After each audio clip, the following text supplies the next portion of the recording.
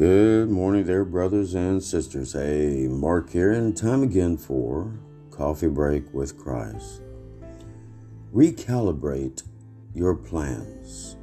Colossians 4:2 states, devote yourself to prayer, being watchful and thankful. And Proverbs 16:9 states, in their hearts, humans plan their course, but the Lord establishes their steps.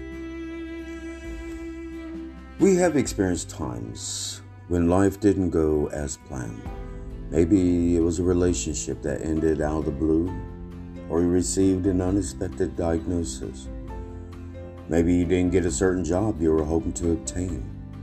Whatever the case may be, we can all agree that our plans don't always turn out the way we hoped.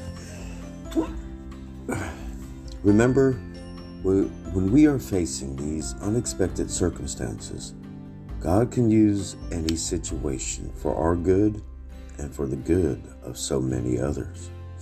Let's take Paul, for instance. You would think God would have chosen to use Paul as a traveling evangelist over the course of his life. Instead, God allowed him to be confined in a prison.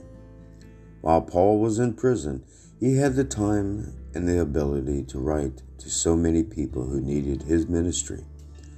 Not only that, but his letters make up the majority of our New Testament. I don't think Paul had any idea that his life would turn out the way it did. There was probably many times when Paul thought that he was on the back burner, but in reality, he was actually on the front burner, doing exactly what God wanted him to do with his life. You see, God can do the same for you too.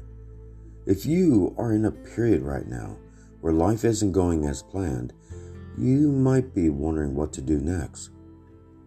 So ask God to give you the wisdom to recalibrate your plans. His plans are always much greater than any that we could formulate on our own. And there's no telling what He might have in store for you, if you are willing to surrender to Him and pursue the plan He has for your life. Amen.